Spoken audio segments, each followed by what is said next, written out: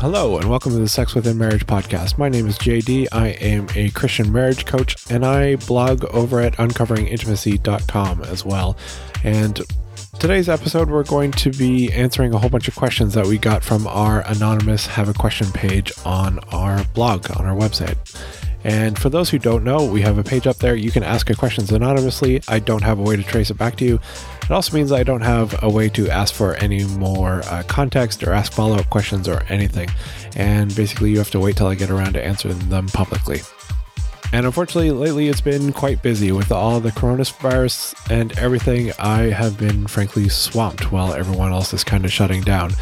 I've been getting a lot of requests from people to help them mostly with their technology stuff because I'm a software engineer by trade and that's my day job. So I've been spending a lot of my time both at work and also my volunteer time helping people move from kind of normal in-house things to something that I heard the other week. They called it pots and pans. And anyone in the telecom system knows that POTS is an acronym for plain old telephone system. But PANS was a new one for me. That was an acronym for pretty awesome new services. So yeah, I've been spending a lot of time helping people move to pots and pans, which has been a lot of fun, but it hasn't given me a lot of free time, unfortunately. But now things are starting to slow down. I have a bit of breathing room, and so I thought I'd get this podcast out while I can. Also, I have a few other things coming up that I'll tell you about at the end of the podcast. But for now, let's just jump straight to the questions. So, as I said, these questions come from our anonymous Have a Question page. I'll link to it in the show notes if you have a question of your own, or you can just email me at j@uncoveringintimacy.com. And that way I can ask questions back and we can actually work on it a little bit more than just giving an answer without any context. But for those who prefer to remain anonymous and use the forum, these questions also get posted in our supporters forum, and we all discuss it in there. So my answers are part my own answers. They're part discussions that I have with my wife, and a lot of the input also comes from our supporters because they get to see the questions immediately when they pop up, and some of these have very long, protracted conversations with a lot of depth to them. I'm trying to pull out kind of key features and answer them as best as I can while keeping it short. But if you want to be part of the larger discussion, if you want to see the kind of the full picture of what people think, then maybe check out our support page. And there's a link to the show notes for that as well. So the first question somebody submitted was, is it wrong to add a gangbang to my bucket list? So, for those who don't know, a gangbang is when a woman has sex with multiple men at the same time. And yeah, it's absolutely wrong. It's adultery, plain and simple. Even if your spouse is okay with it, that doesn't make it okay. And if you have questions about that idea, you can check out the post on my site that's called Is It Still Adultery If You Have Permission, where I go into a lot more depth about that idea. And I'd even argue that fantasizing about it is wrong because when we give sin a foothold in our mind, we tend to start to rationalize it and then justify it. And soon you'll start to think that maybe it's not so wrong and maybe you'll try to make it a reality. And my wife had an interesting thought too. She said that maybe you should ask yourself what it is about this activity that you're drawn to. I think that's a really good point. Rather than dwelling on the fantasy itself, it might be helpful to dig into the why of it. What about it is appealing? For example, it might be the idea of having so much attention put on you. And maybe it's about having multiple erogenous zones pleasured at once, or the feeling, that have that desire to feel overwhelmed. Maybe it's wanting to be seen as sexually desirous. And whatever the reason is, maybe there are things in your own marriage that you can change to kind of meet these desires in another way, in a way that's honoring both to God and to your spouse and is healthy for your marriage. All right, next question is, my husband and I are still in the newlywed phase of marriage and have been loving your blog and resources as we've been figuring out how to thrive together and have a healthy sex life in our marriage. We particularly found the post on spontaneous and responsive desire and have had great conversations about it since it named what we've been experiencing. I normally don't want to start in on sex, but once one of us orgasms, I really enjoy it. I was wondering, as someone with responsive desire, how do I continue to build a thriving sex life and have an equal give and take with my husband without feeling like I'm having sex out of obligation to him while we're in the foreplay stage? The shorter answer is you don't. I don't think you should aim for an equal give and take. People who aim for equal in their marriage usually end up basing their marriages on conditional love rather than unconditional love. You start worrying about who is giving more, and since it will never be perfectly evil, because we tend to overvalue our own giving and our spouse's taking, you're kind of setting yourself for looking for an imbalance to be unhappy about. Instead, I would say that you should just focus on the giving part from your side. Give what you can, when you can, as often as you can. That goes for sex or anything else. And that way you can have a thriving sex life, a thriving marriage, really, without worrying about who is initiating more, who is enjoying it more, about who is having more orgasms, or who is in the mood more often, or who responds better. Comparisons like that really do you no good. So as someone with responsive desire, I would say simply focus on what you can do. You can choose to respond even when you don't feel in the mood, knowing that you will get there. You can choose to initiate even when you aren't feeling that desire at the moment, simply because you know it will bless your spouse. And you can choose to try new things, even suggest them, because it will be important to your spouse, even if it's not important to you. But by choosing to love, it also takes out the obligation factor out of it. It's not something you have to do. It's something that you choose to do. You decide to do out of love, out of unconditional love, not because they're holding up their end of the bargain or because it's an equal give and take, but simply because you want to love them. My wife said, it's not easy to adopt this mentality, and she says she still struggles with it. And the idea is, what can I do and how much can I give? But when you remember that marriage is 100% from both people, not 50-50, it helps keep that perspective of giving because you love, not because you feel obligated. And I don't think adopting it necessarily means that you'll never struggle with this. We all tend to fall back on old patterns when we get emotionally flooded. It's definitely a process, and it's something that you'll likely never completely master. But even if you make small improvements, you can see large differences. So, in short, don't try to be equal. Don't try to have a give and take. Just try to give. And hopefully you've married someone that also has that same mindset, that they just want to give because they love you and they love seeing you receive that giving. Whether that's initiating or whether that's saying, hey, let's just watch TV tonight and not have sex. But I'm glad you found the blog and our podcast, and you're, starting your marriage off at a good point. I get a lot of emails from people that they don't find us until 10, 15, some 30, sometimes more years into their marriage. And I always get these emails saying, I wish we had started on this earlier. I wish we had learned these things. I wish somebody had taught us this. So the fact that you're newlyweds and you're thinking forward about how to avoid this, that really puts you in a good position starting out. So good for you. I'm proud of you. All right. Question 3 says, hey there, Jay, quick question for you. Just as a side note, anytime someone says quick question for you, they're never quick. I don't know why. They always tend to be the long ones. Anyways, it continues. So my wife and I are currently trying to revitalize our sex life. It hasn't been great for the past few years, but we know it needs to be better. We've started scheduling sex, talking about it more openly, looking for ways to mix it up here and there.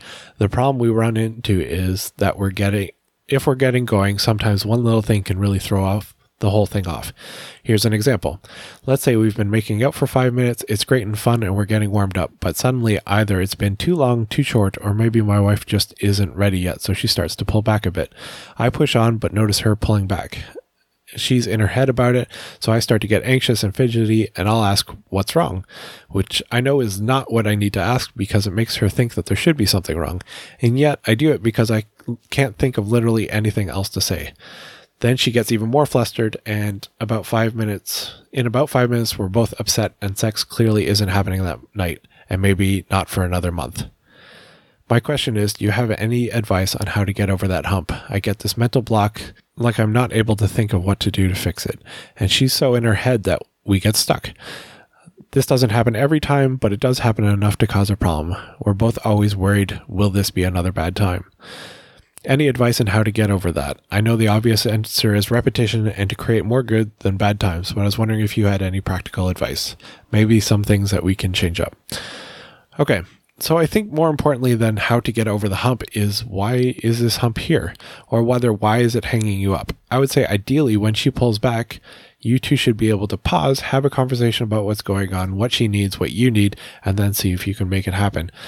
Maybe it's been going on too long, like the foreplay, and that's fine. She can suggest moving on to something else.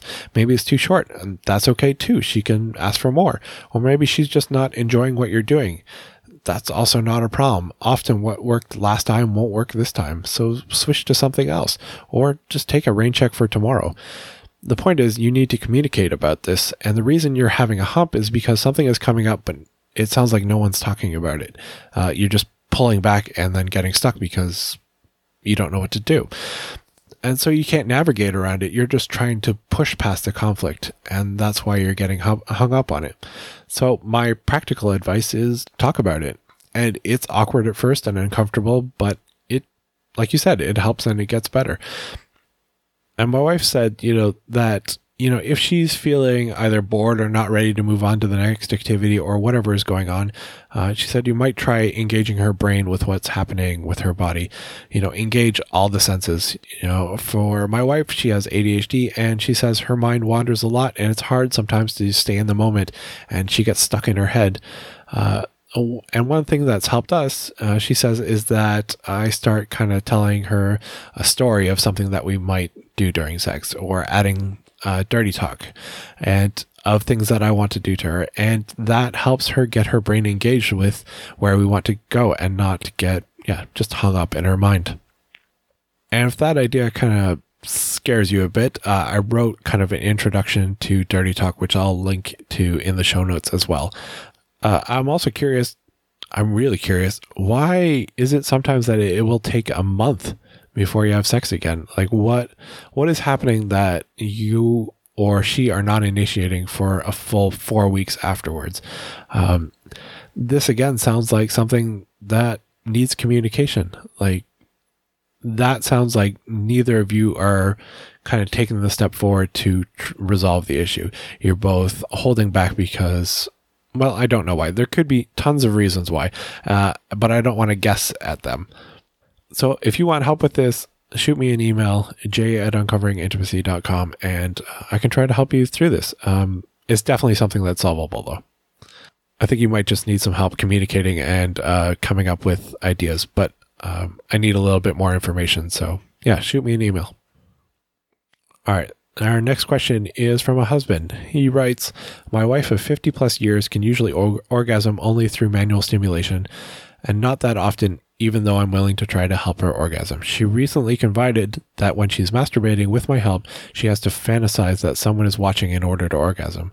Previously, I had introduced her to some anal play, and for a while she would usually orgasm from that, but now she accepts anal play as okay and no longer dirty, so she's not able to come with just that. Any thoughts or suggestions? Yeah, we got a few. Our support forum also had some questions. So the first one was, does she read erotica or romance novels? Because often they portray situations in which some sort of shame or force is being applied.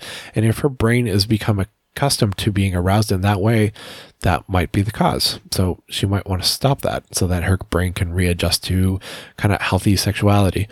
The second was, what was she taught about sex growing up? If she was taught that sex is dirty or shameful, then she could associate sex with dirty feelings, and then she can't get aroused until she feels that sense of guilt or shame or dirtiness.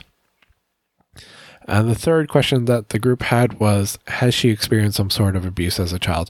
And this also sometimes happens that people who were sexually assaulted as a child form neural pathways that connect sex to shame, dirtiness, or some other feeling that was there at the time. But she still has the physical ability to orgasm, so that's good.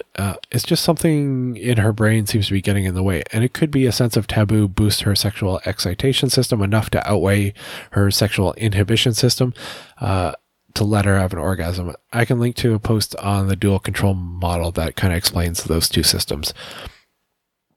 The two options here generally when dealing with that are first to figure out what's holding her back. So what's triggering her sexual inhibition system. This is kind of like the brakes if your sex drive is a car. And this could be past abuse or a mindset or just, dirty dishes in the sink kind of thing. Something's holding her back and making it harder for her to become aroused. The other option is to find something else that boosts her sexual excitation system. So whereas the first one's kind of figuring out what's hitting the brakes, the other one is trying to figure out what hits the gas harder. And the problem with that one is, as you say, it wears off. You tried it with anal play, and for a while that worked. But now it's not exciting anymore. It's kind of like if something's holding her back, if there's something holding the brake down, it doesn't matter how much gas you give it. Eventually, you're not going to get far. So, and you might be constantly looking for something new to kind of trigger that dopamine rush, that sense of excitement that allows her to orgasm. So while that second option can be useful, sometimes in the long term, the long-term goal should be the first one, to figure out what's holding her back. And that might take some introspection, reading the right book, going to therapy, getting some coaching, figuring out what is causing that shift in mindset.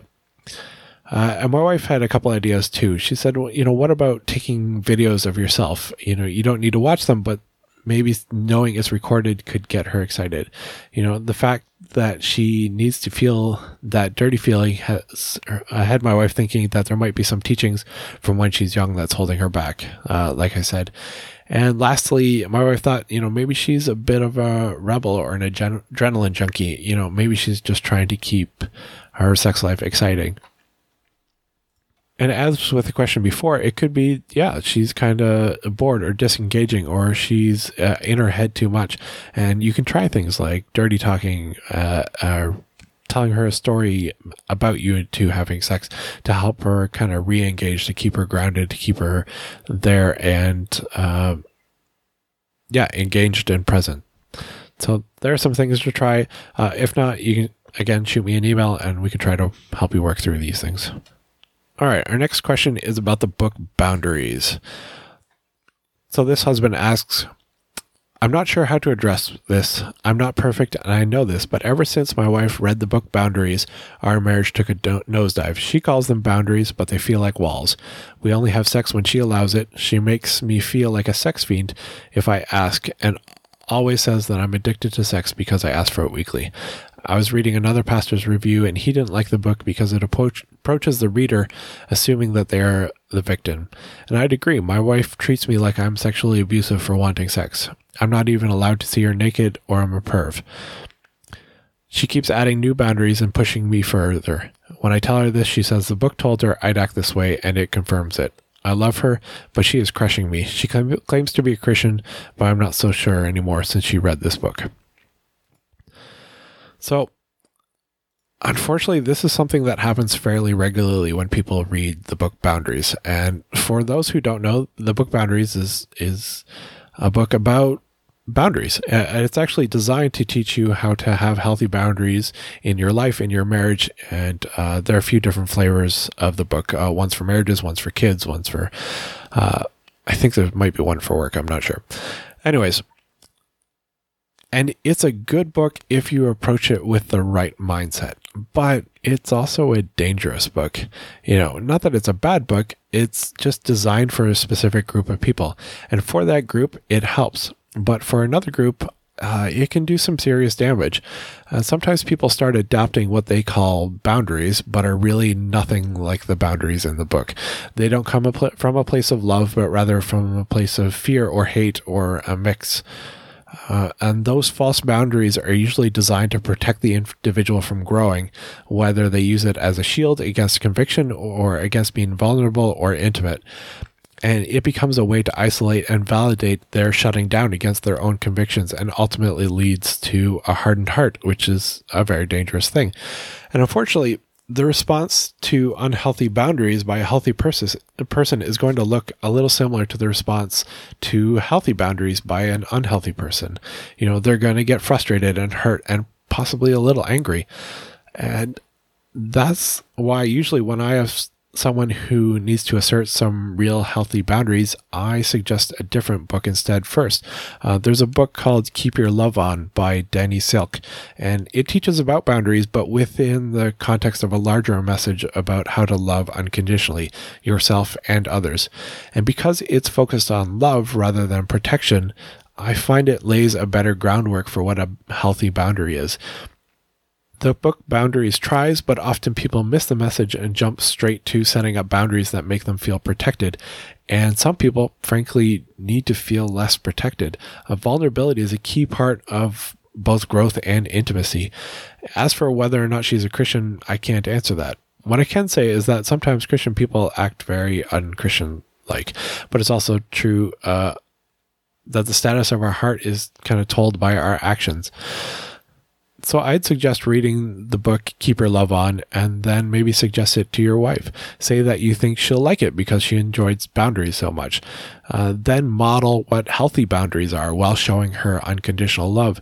Show her what love looks like, not by being angry or sulking or attacking her new quote-unquote protection, but by sliding past it. And yes, there is a risk that she'll see that you're being more loving and think, look, it's working, and double down. But there's also a chance that by being loving, you'll convict her strongly enough that you'll break through this defense.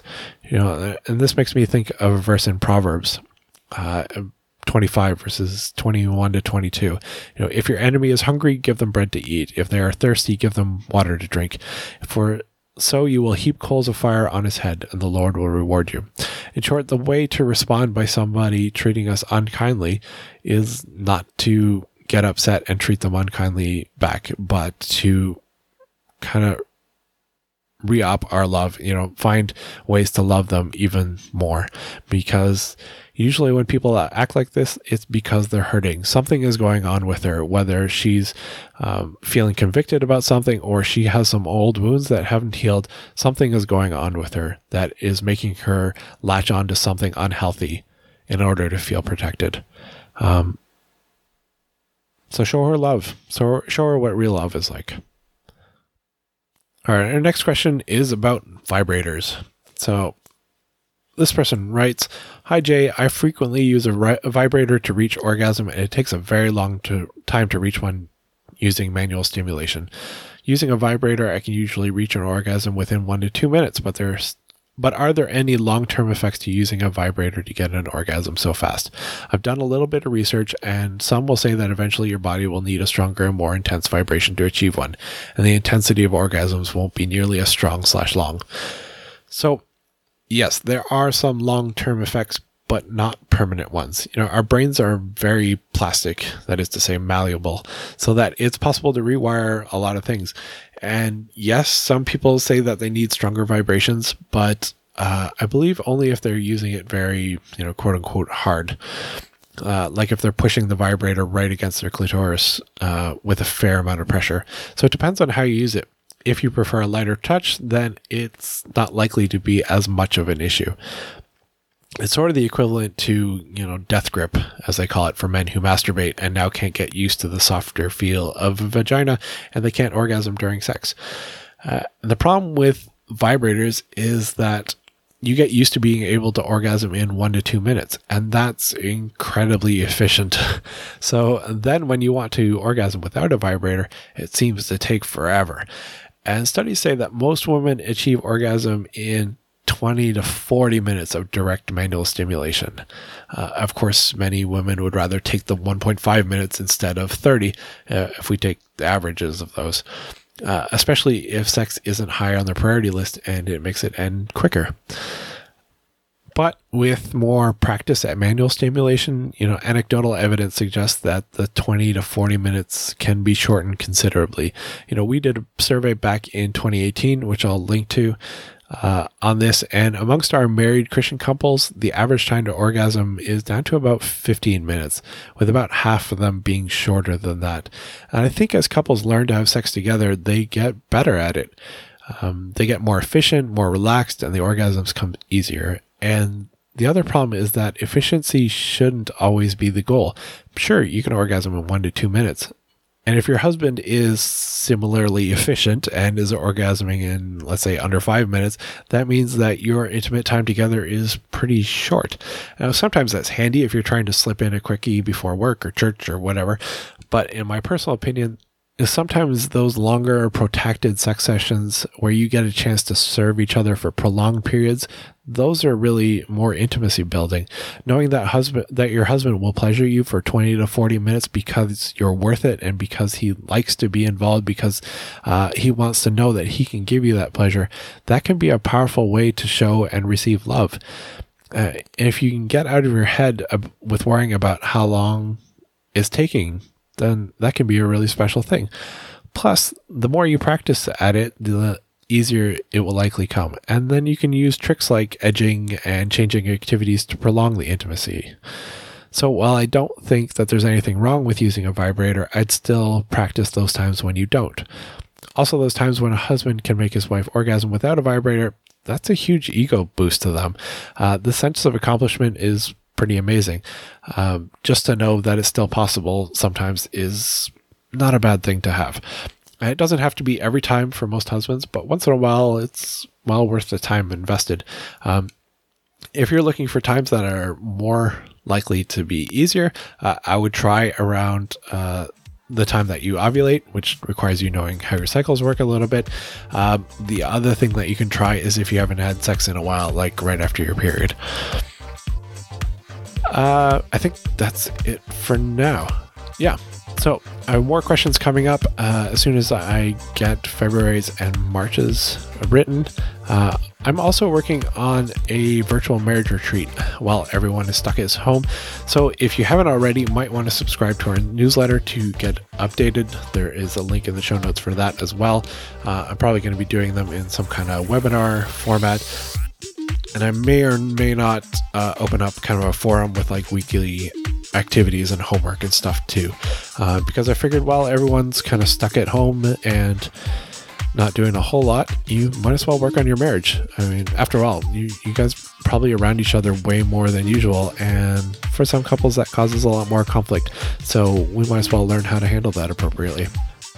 As always, you can email me at j@uncoveringintimacy.com. You can ask your own questions on our Anonymous Have a Question page.